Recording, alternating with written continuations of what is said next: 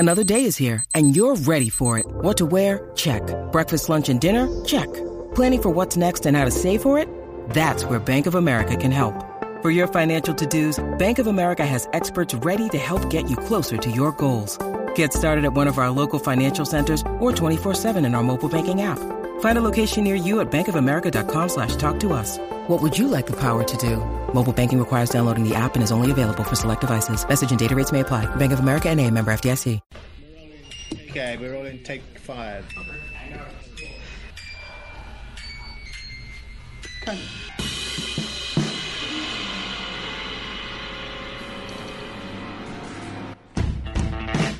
Hook 'em up with E and Rod P. Brought to you by Bud Light on the Horn. Oh, man. Horn text line lit up with the conversation about the British show Naked Attraction, Rod. I love that Texas OU week. Got Cowboys San Fran coming up this weekend, trying to break it all down. And the story that captivates the text line is the Naked, what is it called? Naked Attraction show. Yeah, buddy, our good friend of mine texted and said, I just got home from England a few weeks ago. Watched that show. It's like a train wreck. You can't quit watching. Oh, you know what? It says, guys, revealed in 3 sections: genitals down, trunk, face, men and women. So 3 sections? Okay. So they don't go like body part by body part. Go like just region by region. 3 sections, I guess. I like that. Okay. I'm cool with that. Yeah, I'm cool with that. I'm going to check it out. You guys, I will give you a Blackbuster review coming up later on. My wifey needs something to watch while she, just sits at home, becomes a milkmaid. So, That's right. Boom. That's right. It's a perfect program. I'll come home. She'll give me all the lowdown. Rod's baby girl is a week old today. Last night. Week old, man. Yeah, no, it's crazy. But she's that'll be your life for the next, because you age her in weeks now for the next. Oh man, and now you know what? It wasn't that long. It went by pretty fast though. It went by pretty fast. And she's doing great still. She's doing great, man. Mama's a rock star. I'm a hype man. You're the corner man. I'm just getting up hyping. Let's go. I'm Jason Garrett. I'm getting up clapping tonight. There we go. Good job. Good job there. The clapper. That's all I can. I'm just trying to do whatever I can. Tell her she looks pretty. Change diapers. Yep. Tell her she looks. I told her yesterday. I said, you look great. You look fantastic. I said, you're small. I like you look tiny. Yeah. But I think because the boobs are bigger. But still, you look tiny. That's right. Naked Attraction. Hey, can we get to the headlines? Then we're going to talk to Taylor McHargue, former Rice quarterback, who has seen this Oklahoma team up close, and he does great analysis right now for CBS. We'll talk to him about his thoughts on Texas, Oklahoma. Let's get to the headlines, though, trending topics, and then we'll talk to Taylor. Top Gun Rentals and Lawn Equipment bring you the news, and it starts with the Longhorns. A couple of accolades yesterday for a pair of Longhorns. Jonathan Brooks named the Big 12's Offensive Player of the Week for his performance against Kansas on Saturday. First time he's won that award. 218 yards, 2 touchdowns in the 40-14 win. He leads the Big 12, by the way, in rushing yards, nearly 600 on the year. A.D. Mitchell, for the second time this year, was named the newcomer of the conference by the Big 12. Caught 10 passes for 141 yards and a touchdown. On the injury front for the Longhorns, both J.T. Sanders and Ryan Watts listed as day-to-day with those injuries. Of course, they both left the contest against Kansas on Saturday with lower leg injuries. They'll receive treatment throughout the week. Coach Sark said he'd probably have a better idea for their availability after practice Thursday. NFL breakout performance on Monday Night Football for the Seattle Seahawks defense last night, or just another dreadful performance by the New York Giants offense. You can decide. Seattle pummeled the Giants 24-3. They sacked Giants quarterback Daniel Jones 11 times. 2 of those from their rookie cornerback Devon Witherspoon. 2 sacks, and then he had the 5th overall pick in last April's draft, returned an interception, 97 yards for a touchdown to seal the deal in the third quarter there. Seattle improves to 3-1. Giants are off to a 1-3 start. Dallas Cowboys are off to a 3-1 start as well. They had that big bounce-back win against the Patriots on Sunday. They're facing a measuring stick game this Sunday afternoon when they face unbeaten San Francisco in San Fran. Several Dallas starters nursing injuries. All-Pro Micah Parsons and Zach Martin, both of them dealing with late and knee-ankle injuries. Both expected to play in practice, but their availability still in doubt. How about Tyron Smith, the left tackle? He's, according to Mike McCarthy, doing much better. He's missed the last 2 games with a knee injury. Major League Baseball playoffs begin today. Quadruple header. All the series begin, including the Rangers. They're in Tampa this afternoon. 2:08 first pitch. It's Jordan Montgomery for the Rangers. Taylor Glasnow for the Rays. Game 1, you'll hear it right here on the Horn. 1:30 the pregame, 2:08 the first pitch. Horn Headlines brought to you by Top Gun Rentals and Lawn Equipment. Halloween here is scarier than an OU cheerleader without makeup, but nothing scarier than missing out on employee pricing on all our zero-turn mowers this month at Top Gun. TopGun.net will shoot you straight. I'm excited to talk to Taylor. Yeah, we'll get some. Who's broken down seen this Oklahoma team in person, broken them down. Yeah, Taylor called the SMU Oklahoma game, which was probably the toughest test that they've faced so far this year. As I mentioned, if you look at the D1 rankings, they're the highest ranked. SMU's ranked 51st in the country right now. Iowa State below that, Cincinnati below that, and Tulsa and Arkansas State. Their schedule so far are way down in the 100s. All right, let's go to the Vaqueros hotline, and this is a good friend of our show. We talked with him back when the season began, and Texas played Rice to open the season. He is the former quarterback at Rice, also high school football quarterback in this area. Vista Ridge was where he started in high school. He's now doing great work with CBS Sports as an analyst, games every single week. Taylor McHargue is with us. Taylor, how are you, bud? Good. How are you guys doing? Great. Thanks for joining us, brother. Hey, what's your game this week? I have got FAU, Tom Herman down with the Owls. I've got them in Tulsa on Saturday. Nice. How are you enjoying the analyst role in the booth? I know you've been doing it a little while now. One of the rising stars in that industry. Are you enjoying doing that?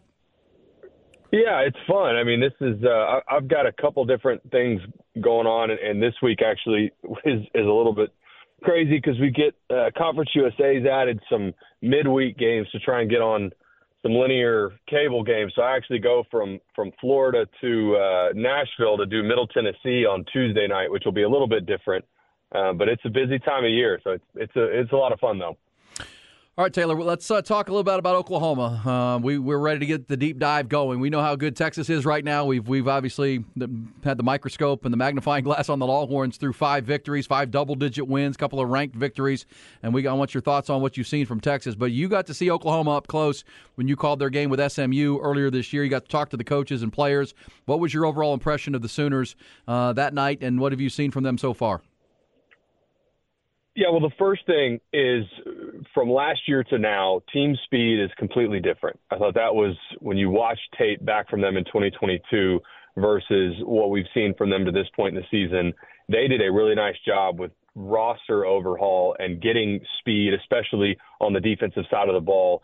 And that, to me, the quote from Butch Jones, Arkansas State's not a very good football team, but the quote from Butch Jones after they lost, I believe it was like 77-0, Butch Jones says, we knew they were going to be fast. We had no idea they would be that fast. And that, to me, stood out against SMU as well, where especially on the defensive side of the ball, at the linebacker spot, on the back end in the secondary, they look like a completely different team from the year before. Now, that being said, I think that's what we're going to talk about today is their schedule to this point in the season looks a lot different than what Texas has played. They have not really been challenged yet, and the one week that I felt like they were challenged was against SMU. That game was 14-11 going into the fourth quarter, and you fast forward to this past week, the Iowa State team that they just played, I think that may be the worst team in the Big 12 with all the stuff that they're dealing with the gambling scandal. It's either them or Houston that's at the bottom of the Big 12. So, again, I just don't think Oklahoma's really been tested yet. I thought SMU did a couple things that challenged them some in a way that you haven't really seen before. But if you just measure the first few weeks of the season for what Texas has had to face versus Oklahoma, it looks a lot different. You know, it's interesting, Taylor, because and I agree. I think there have been a lot of improvements on the defensive side of the ball that just haven't been tested. One of the things I'm worried about for Texas in this matchup is that Texas defense has played really well at a high level, but they haven't been tested by a real good quarterback. And Dillon Gabriel's a good quarterback. Give me your thoughts. I know you did your breakdown and analysis of Oklahoma. Give me your thoughts about what Dillon Gabriel has meant to the program and his play at the quarterback position for them. Yeah, Dillon's played well. My only thing for Dillon Gabriel that I want to see against Texas, I don't think he's really had much pressure on him to this point in the season. Oklahoma's offensive line, they've done a nice job of keeping him protected. Now, what Oklahoma likes to do, if they know they're taking downfield shot plays, they will leave a tight end in. They'll go max protection, they'll block 7, and they'll just have 3 and sometimes just 2 in the route combination where they make it real simple. You've got 1, maybe 2 reads, and they're going to give him all the time in the world. And against Texas, I think you should absolutely expect that because this will be, again, by far the best front that they would have faced. So that's going to be the challenge is it is really hard against this Texas defense to put together 10 to 12 play drives and slowly chip away at this Texas defense. I don't think that's a realistic expectation. This Oklahoma offense is going to have to hit some of those chunk plays and those shot plays. And to this point in the season, the Texas defense has not given up very many of those. Dillon Gabriel in this offense, they will have to hit some of those over the top. And Andrel Anthony, top receiver for them, the Michigan transfer, he's really been the explosive target that they like to get to. But again, I would expect that the max protection, and you'll see it, you get an extra tight end in the game, or they detach the tight end just off to the side. That's where they like to, especially around midfield, try and take one over the top and leave 7 guys in there to try and give Dillon Gabriel as much time as they can. Yeah, it's interesting you said that. Taylor McCarg is with us, and when we did our preseason preview of Oklahoma, we talked to our insiders from Norman, and they were worried about the weaponry and who were going to be the guys to throw the ball to. And Andrel Anthony has been a big get for them. They got him through the portal from Michigan, and I watched a lot of that Cincinnati game, and it felt like anytime they needed a big throw, needed a big third down, they went to Anthony. He's 6'1", he's almost 200 pounds, a good route runner. What did you see from the weapons on the outside? From the quarterback's perspective you have, outside of Anthony, who else is important to them in their passing game? Yeah, Jalil Farouk, he's another guy that they like to target. He does a good job. He's the guy that they really, in their mind, was going to replace Marvin Mims as the primary receiver. Now that's become Andrel Anthony, but Farouk is really a good number two behind that. Drake Stoops, he was also, when we had them against SMU, he was a guy that they got targets to pretty early in the game, had a presence on special teams as well. But this is not, you look around at the top wide receiver cores in college football, think about like a Washington that may have 3 guys that get drafted. That's not what OU has. You're not going to see a wide receiver core and a running back room that has a bunch of guys that are going to be playing in the NFL. They're solid, and the team speed, like I mentioned, it is much improved, but there's not a bunch of NFL guys running around at the wide receiver spot. So, again, to me, the battle that I'm really watching for in this game, and I think is going to be telltale sign for whether or not Oklahoma really has success, is can they protect Dillon Gabriel? If UT is able to get pressure with 4 and maybe just a 5th blitzer, it's going to be a long night for Oklahoma. But if they can protect and they can give Dillon Gabriel time, that to me is going to be the most critical piece of this whole game. Because again, there has not been a defense that OU's played that has been able to get after Dillon Gabriel to this point in the season. Hey, Taylor, I want to talk about the lines of scrimmage because I think Texas, we talked about the defensive line. Even on the offensive line, Texas has the biggest O-line in all of the Big 12, and Texas likes to play bully ball every now and then. How do you think Oklahoma's going to hold up lines of scrimmage, offense and defense against Texas? Yeah, I think that's one of the areas that I think OU probably has one of their strengths is not just the front 4 with the defensive line, but the linebacking core for Oklahoma. They are solid. There's not a lot of mental errors. They don't get themselves out of position. You just don't see many times where running back pops through the first level and all of a sudden they're out the gate for another 25, 30 yards. They are a good, solid, top-down, all 3 levels defense. Danny Stutzman right in the middle, number 28 at linebacker, really physical, flies around all over the field. And they're just, it's a Brent Venables defense. Go back to who they are and who they want to be. Think about those defenses for Clemson when they were winning national championships and they were getting to the playoff every year, led by Brent Venables. And obviously before that, when he was at OU with Stoops, they're going to play well. They're going to line up. You're not going to get a ton of mental busts.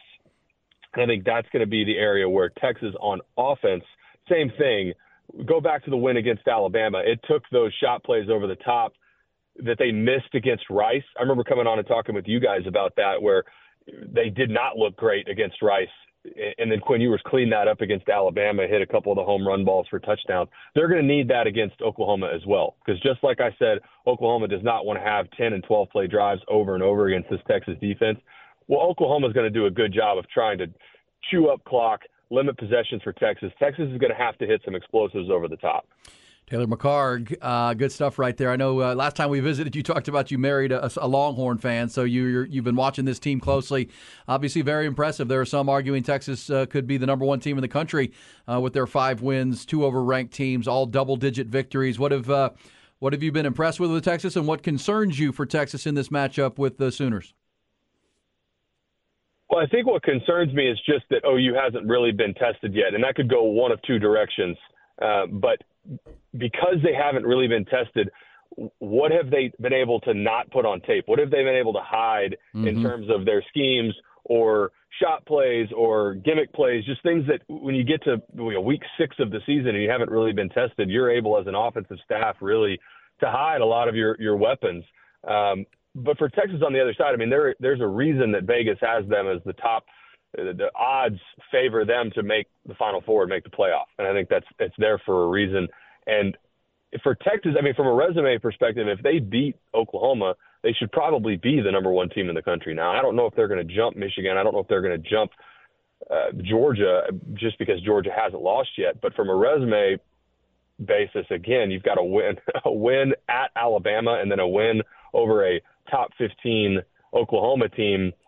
From a resume basis, they should be the number 1 team in the country. I don't know if that will happen, but it has been fun to follow them. Look, I live in Austin. Like you just mentioned, I'm married to a Longhorn. I think the city is better when Texas is good. I pull for Texas as long as they're not playing my Rice Owls. So, look, it's obviously been a ton of fun to follow through the first part of the season. I do think they win this game. I think they beat Oklahoma. The only way that doesn't happen, turnovers from Quinn Ewers. I think that's probably the only way where you give OU a couple extra possessions. But if you line this up and both sides played clean, no turnovers, similar time of possession, Texas is the better team. They've got more top-down speed, top-down talent. I think, again, it's a rivalry game. We all know some of the times where one side in this game is favored over the other. Upsets happen all the time in this matchup. But again, I do think Texas probably wins this game. I think it's probably closer to a 2-score win. But again, if it doesn't happen that way, it's likely because of turnovers for Texas. Taylor McCarg. Last thing I have for you is that Oklahoma, the running back. Whoever runs the ball in this game typically wins. Texas has a guy in Jonathan Brooks who leads the conference in rushing yards and is coming off a great game, a couple great games in a row. What about OU? Who stands out? I mean, Marcus Major is the name, but he's under 4 yards a carry for the season against the schedule they've played. Only guy over 5 yards a carry is Tyree Walker out of the Vegas kid. Which one of these running backs do you think has a chance to carry the mail for them on Saturday? Yeah, I don't think Oklahoma, to use your phrase, carry the mail. They do not have a solidified starter per se. Now, Tyree Walker, like you mentioned, and Marcus Major. You've also got Javante Barnes. I mean, they will really, truly rotate these 3 guys and go with the hot hand. One of the things that stood out, I really was impressed by all 3 of these guys in pass protection, which is an underrated part of playing the running back spot, but they're well coached. But again, like I mentioned with the receivers on the outside, you don't have in this running back room, there's not a clear guy that you're like, this is the number 1, this is going to be one of the top running backs in the country and an NFL running back. That's why you see it's kind of by committee, kind of with the hot hand. But again, I mean, Marcus Major, probably the best back in that room, but it's not by a wide margin. Taylor, awesome stuff, man. Appreciate you reaching out. Appreciate your perspective. That was good stuff. We're getting ready for Texas and Oklahoma. Safe travels for you. 2 games coming up over the next week, and we'll check in again soon. Appreciate it, my friend. Thanks, Taylor. Awesome. Thanks, guys.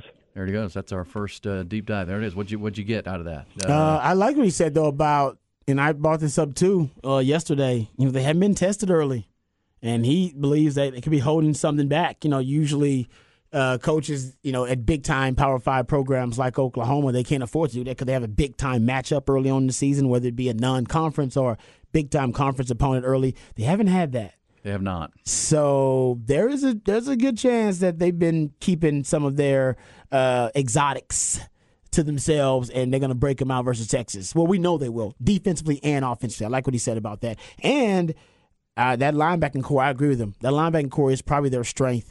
And it might be the strength, not just defensively, on the team. They got 2 really good linebackers. You brought that up earlier. Yeah, Stutzman's a good one. The kid Kanak, K-A-N-A-K. Yeah. Just one of those heady guys, neck roll kind of dude. Who's going to be all over the ball. Yep. I like him. Okay, so there you go. Team speed improved. Still not really a bell cow running back. Pretty good receivers. And as Rod said last hour in his rant, I mean, who would you trade if you're Texas? Who on Texas' roster would you trade from Oklahoma? Not many. Texas has the better roster. I think he said it right. Some exotic plays that maybe they've kept under wraps, and then, Quinn Ewers all of a sudden starts becoming a turnover guy, which he has not been. He's thrown one pick all year long. Not really in his nature. Dylan Gabriel's only thrown 2 to this point. So he's a veteran quarterback. Was it 6th year for him? But I agree with Taylor. If Texas can stunt this running game, because none of those running backs are really scary, right? Jonathan Brooks' emergence has given Texas an absolute advantage in the run game. The offensive line's really good, even against this but improved OUD. All right, we have all week to drill down, but we look forward to doing so. It's the 119th meeting of Texas and Oklahoma. Coming back, well, Steve Sarkisian was asked yesterday, just heard Taylor McCarg talking about it, is Texas the number 1 team in the country? Sark was asked that. We'll get his answer coming up. Also, Rod behind the BOC and off the record before the end of the hour on a Tuesday. When you need mealtime inspiration, it's worth shopping Kroger, where you'll find over 30,000 mouth-watering choices that excite your inner foodie. And no matter what tasty choice you make, you'll enjoy our everyday low prices, plus extra ways to save, like digital coupons worth over $600 each week. You can also save up to $1 off per gallon at the pump with fuel points. More savings and more inspiring flavors make shopping Kroger worth it every time. Kroger, fresh for everyone. Fuel restrictions apply.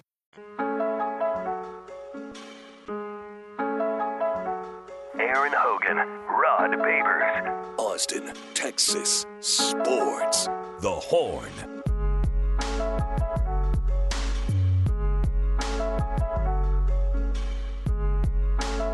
Tuesday on the Horn. Appreciate Taylor McCarg. Good deep dive look at the Oklahoma Sooners. Improved, but are they as good as Texas? We'll see. Yesterday at his Game Week news conference on a Monday, Steve Sarkisian was asked, are you, as our buddy Ced Golden from the Statesman, asked him, hey, there's a debate going around, should you guys be ranked number 1 in the country? He said, hey, Sark, are you guys the best team? Should be ranked number 1? That's for you guys to answer. I don't have a vote. I'm not in the coach's poll, so I don't have a vote. But some of you in this room do. But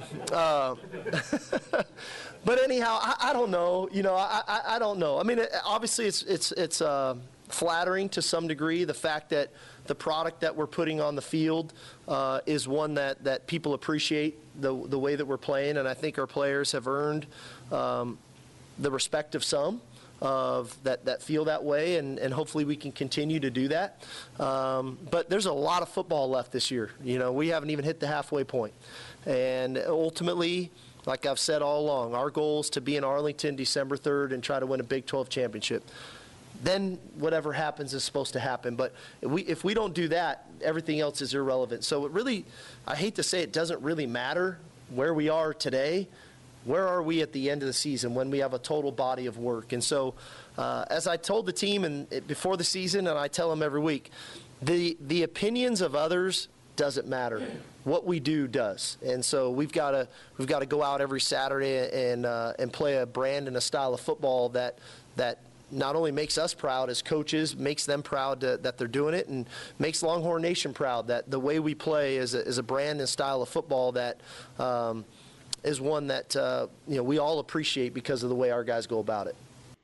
Right, there you go. For you to decide, but all we can do is play, Rod. Yeah, that's what I said, too. I mean, I know Longhorn fans really are enjoying having the conversation, but for the team, and I'm coming at it from a player's perspective, at this point doesn't matter really, because what they've done up to this point, they've put themselves in position to accomplish every one of their goals.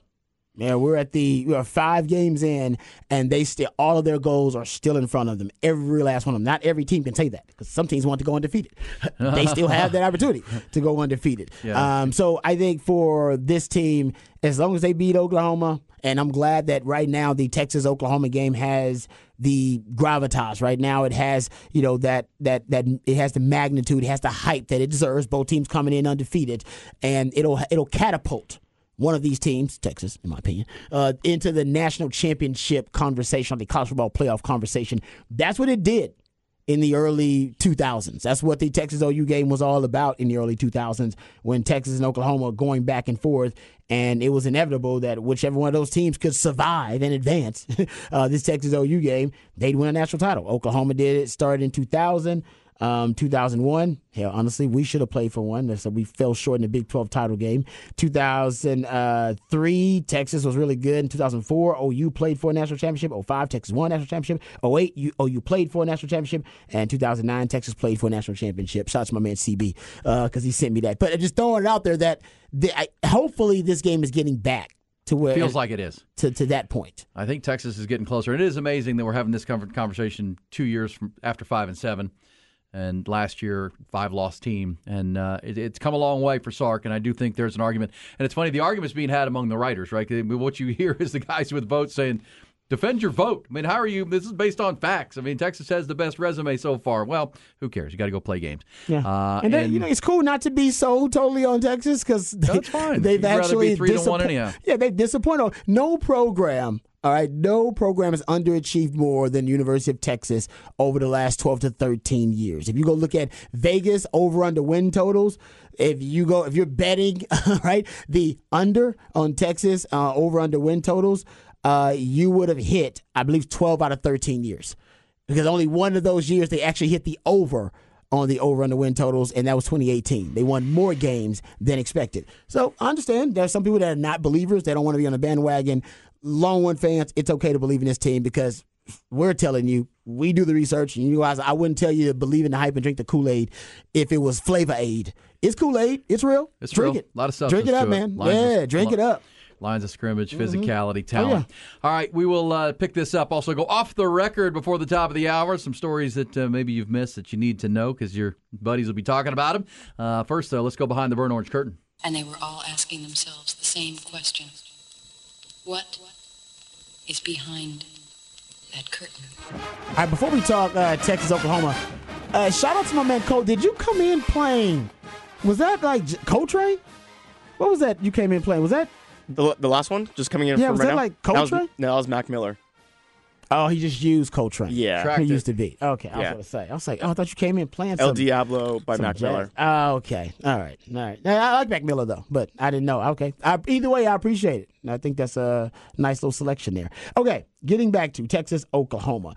And I didn't ask Taylor McCarg about this because the game that he did, it wasn't actually a big issue, but I should have asked him about the deep ball for Oklahoma because Longhorn fans are concerned about Texas defending the deep ball versus Oklahoma, and they should be. Texas hasn't necessarily had any systemic weakness on defense, but one of the things that's had some minimal success in multiple games versus the Texas defense would be the deep ball.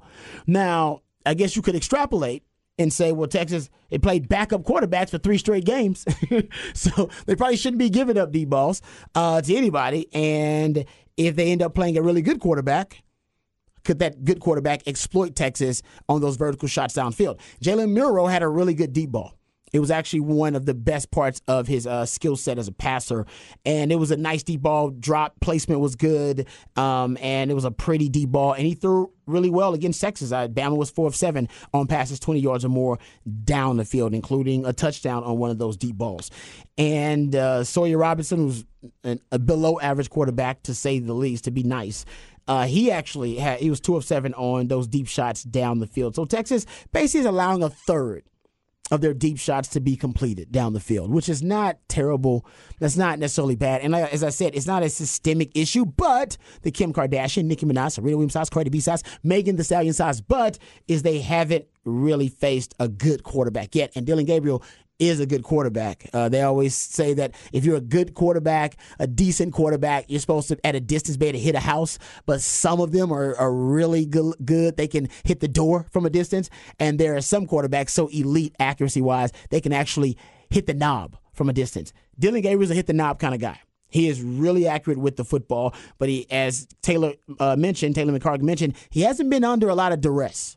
And Texas will put more pressure on him than he's faced all year. It's the best defense that Dylan Gabriel's faced, but this is also the best quarterback that the Texas defense has faced. So getting back to the deep ball, Texas has allowed a third of their deep balls to be completed. Dylan Gabriel's deep ball accuracy is actually one of the best in the country. I haven't compared it to others, but I imagine completing over 50% of your deep balls puts you in rarefied air, because that's usually the norm is around a third, around 33, 34%. That's probably average. This dude is closer to 60% on his passes of 20 yards or more down the field. 13 of 22, averaging 24 yards per attempt. So for Texas in this game, that's going to be a primary concern, how they defend the deep ball. And for Dylan Gabriel, he's got some speedsters on the outside.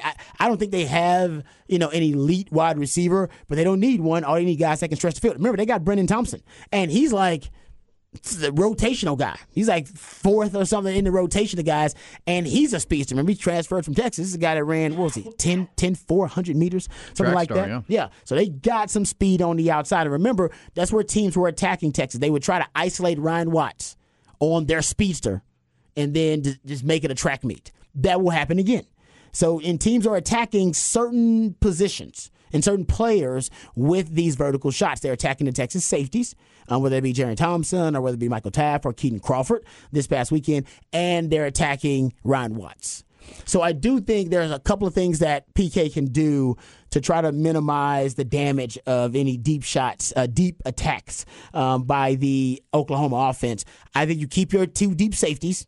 All right, I would go with two high shell look to deter Dylan Gabriel, a veteran quarterback, from even chunking it deep. That way you can safeguard yourself with umbrella coverage from those deep shots. And teams and quarterbacks usually, and based on analytics, they usually take fewer deep shots when you have deeper safeties. Now you're going to leave yourself vulnerable to the run game because you'll have to play with a lighter box if you're going to go with those two high safeties. Remember, this happened in Texas in the Kansas game.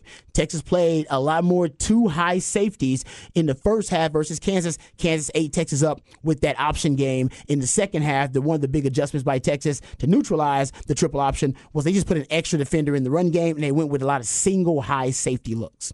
So they can always make that adjustment. And if I'm PK, I'll make that adjustment later. But I think the deep ball could hurt you early. And if I'm Oklahoma, I'm throwing the deep ball early and often versus Texas. And if I was Texas, I'd want to force them to have to march the length of the field. You can play with a lighter box because your defensive line is one of the best in the country. You got the highest graded defensive tackle in the country in T'Vondre Sweat. And Byron Murphy may be just as good, if not better.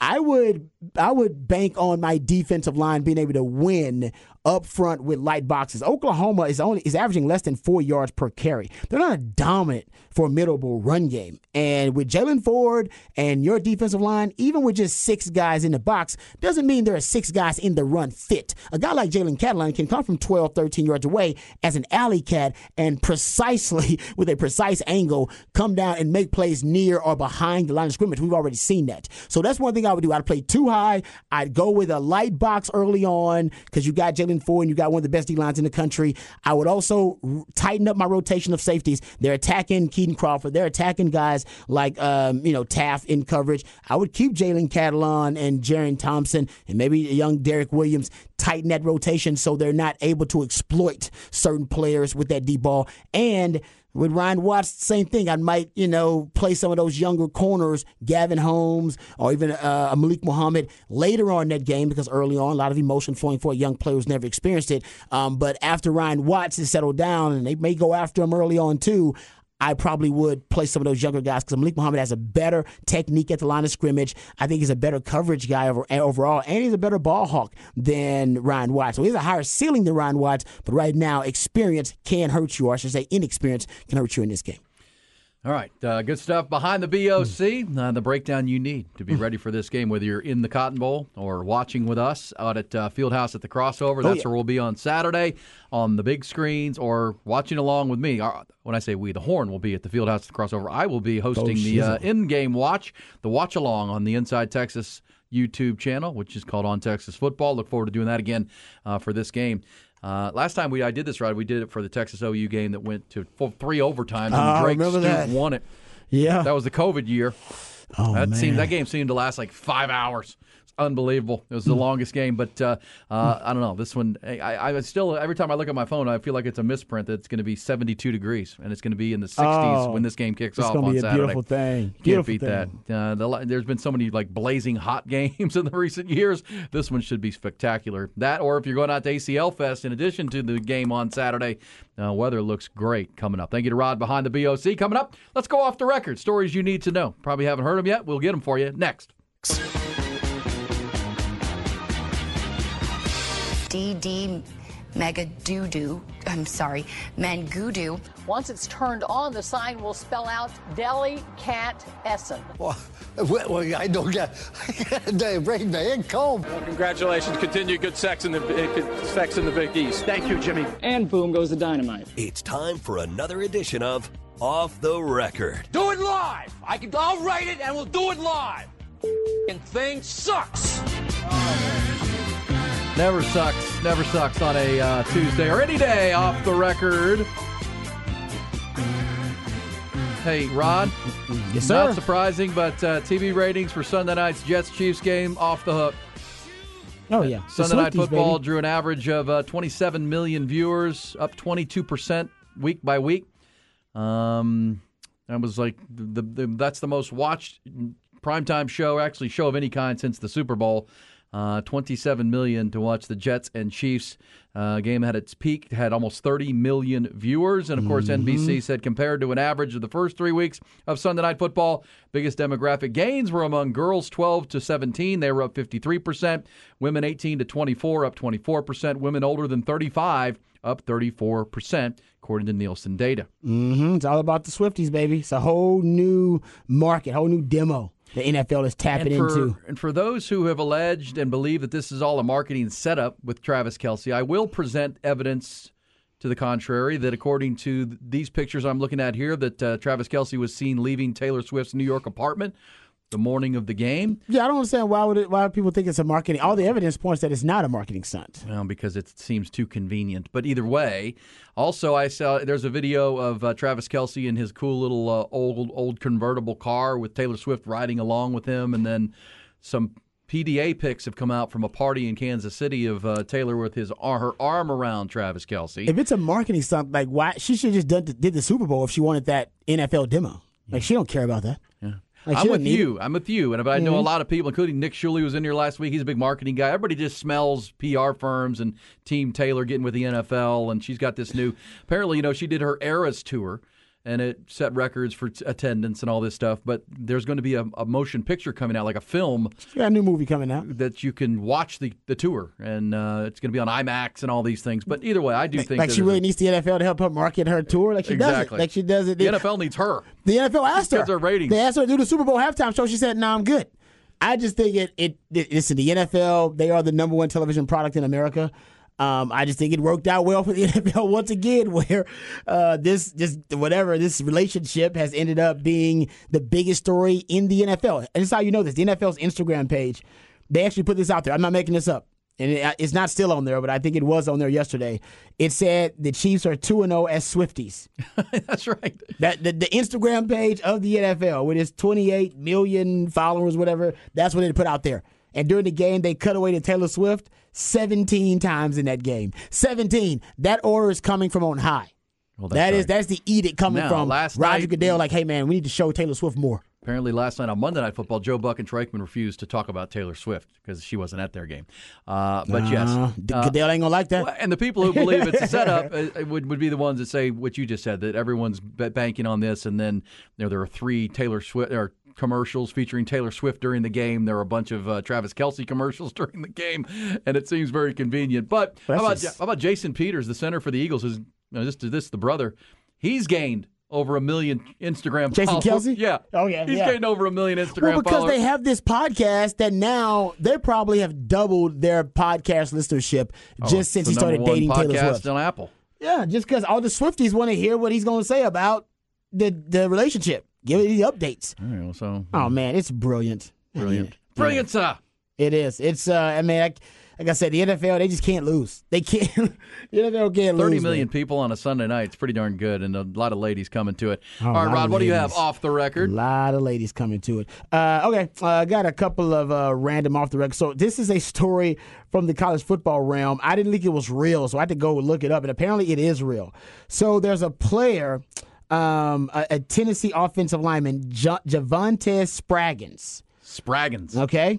Now the Vols and the Gamecocks, they squared off. They had a game. Tennessee won 41-20, but there was a little skirmish following the game. Javonte Spraggins, an offensive lineman for Tennessee, usually carries around a stuffed animal of the mascot of the opposing team he's going to play that week. It's like a bit. Voodoo doll or something? Pretty much. He carries around a little mascot. So if he's playing Alabama, a little elephant mascot. So whatever the opposing team's mascot is, he tries to find a furry little stuffed animal of that, and then he carries it around. And actually, I'm surprised. They let him carry it with him after the game. So he has it with him on the sideline, which is crazy. Or maybe somebody in the stands gives it to him. But either way, he usually carries it around with him. And then, so at one point, apparently, when he was carrying this thing around with him, a member of South Carolina's team, an opposing player, stole it from him. Took it out of his hand. Stole it from him and took it out of his hand and walked to the locker room with it. I love it. He just took it. As you can tell, the Tennessee offensive lineman was pretty agitated that someone would take his prized possession. While retreating back to the locker room, South Carolina players were talking trash to Spraggins, and they had to break up a potential fisticuff. You got a grown man walking around with a stuffed animal. Yeah, that's basically what they were saying. Here's your blanket. They started mocking him like, no, what are you doing? So they lost the game, but yeah, they want to make fun of that dude. So can I tell you how much money Drake has? Drake's got a lot of money. He might be on his way to being a billionaire soon, too. He's the male, yeah, because we told you earlier that Michael Jordan is now worth $3 billion, according to Forbes. Drake was at a concert, his concert. Oh, yeah. And a guy held up a sign saying his girl broke up with him after he spent all his savings on tickets to come see Drake. And so his girl broke up with him. That's what his sign said. Oh, man.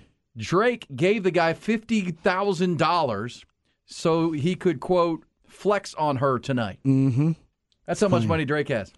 And okay, apparently, was this done by a sign, right? A sign. Because apparently that's a new thing at Drake concerts. So he also did this for a couple who said they skipped their honeymoon. They spent their honeymoon money to go to a Drake concert. And then Drake was like, if that's real, then I'll pay for y'all honeymoon, and it's on me. And he gave them a really elaborate honeymoon. So apparently, now he's just he's brilliant marketing. Getting back to marketing. He's a brilliant marketing mind. Come to my concert, treat it like ESPN's College Football Game Day. Bring your damn signs. So no one behind you can see. Yes, exactly. I'll read the signs, and we can all go viral. Yeah, so $50,000, yes, but how much free media did he get? And by the way, we're talking about it. Exactly. Smart man. Yeah. And Drake on stage said, "So she ain't come with you tonight?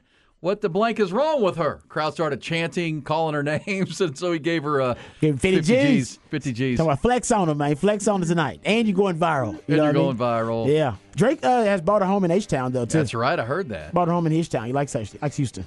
He's in. He's close. He's gonna be a Texan pretty soon. H-Town. That's about state taxes, I got to assume. You damn right. Plus, it is. there's a good hip-hop scene down there in H-Town. It is a great music scene in H-Town. That's for sure. Growing city. All ever growing since I moved there in 1980. It's not stopped growing. Well, no, it ain't stopped growing. No. That's why the traffic is brutal in H-Town. Oh. It's brutal here, too, though. But they build roads and lanes. That is true. They actually expand lanes in Houston. Especially if you live out where I live at Onion Creek, man. It is a mess these days in South Austin. Anybody that lives out there knows it with all the construction. 9 miles of construction on 35 until 2029. Yeah, fun. Good times. And by then, the city will be even bigger. I might not be here. Who knows? Good times, everybody. Hey, we're coming back. We're talking Texas, Oklahoma, the 119th meeting. It's that week. It's hate week. Rod, it's 8:57, and OU still sucks.